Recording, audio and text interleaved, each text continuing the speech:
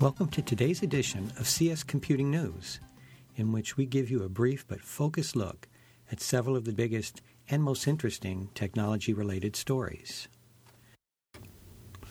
Our first story is, after 75 years, Silicon Valley legend Hewlett-Packard splits into two companies. Hewlett-Packard, one of Silicon Valley's oldest and most venerable tech firms, has decided to address its recent financial challenges by dividing itself into two companies.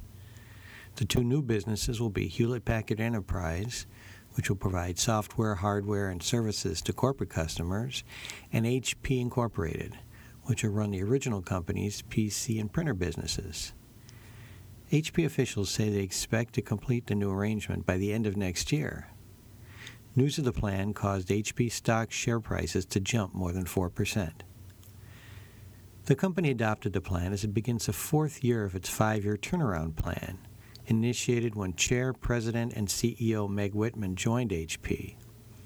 As part of the plan, the company, which was struggling financially and suffering considerable management turnover, has initiated layoffs expected to total 55,000 by the time the split is finalized. The company had 317,500 employees a year ago.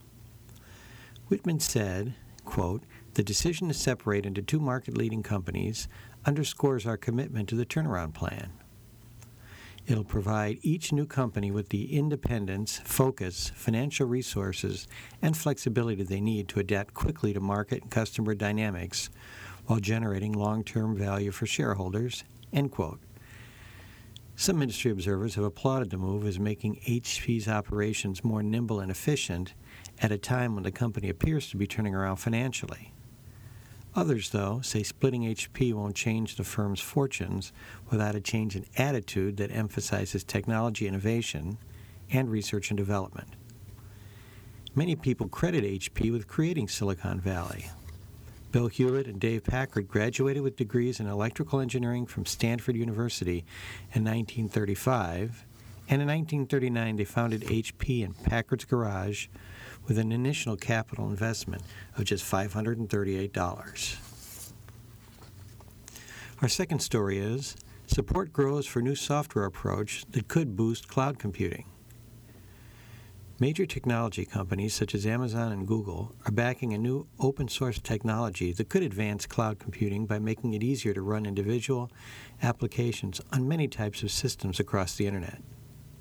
They're supporting Docker technology, a platform from Docker Incorporated, that developers can utilize to place applications in software containers. This would let users download the apps from the Internet or any private network, and then run them on any Linux machine or cloud platform.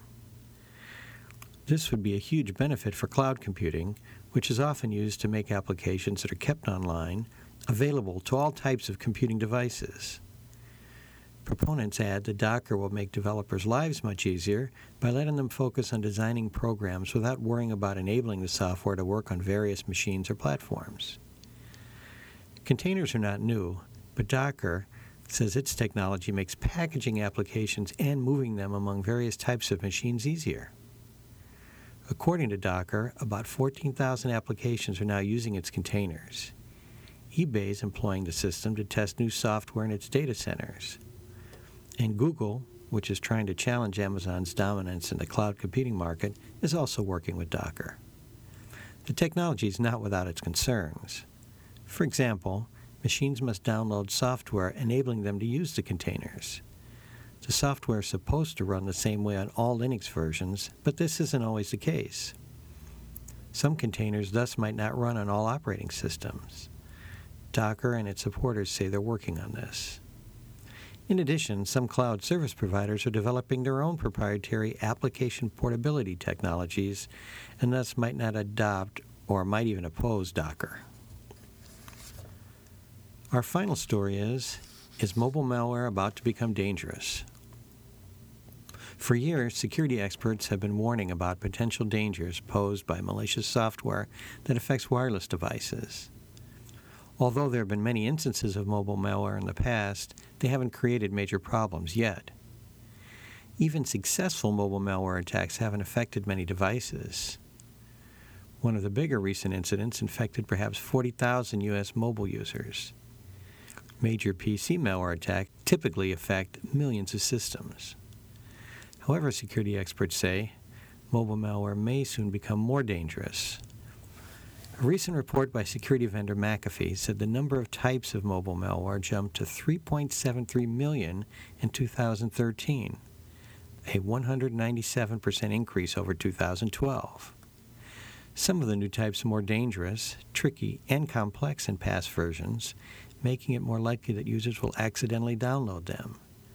And as smartphones become more complex, they have more flaws that hackers are exploiting. Once downloaded, the new malware creates new problems, such as collecting personal data on victims' devices or locking them up.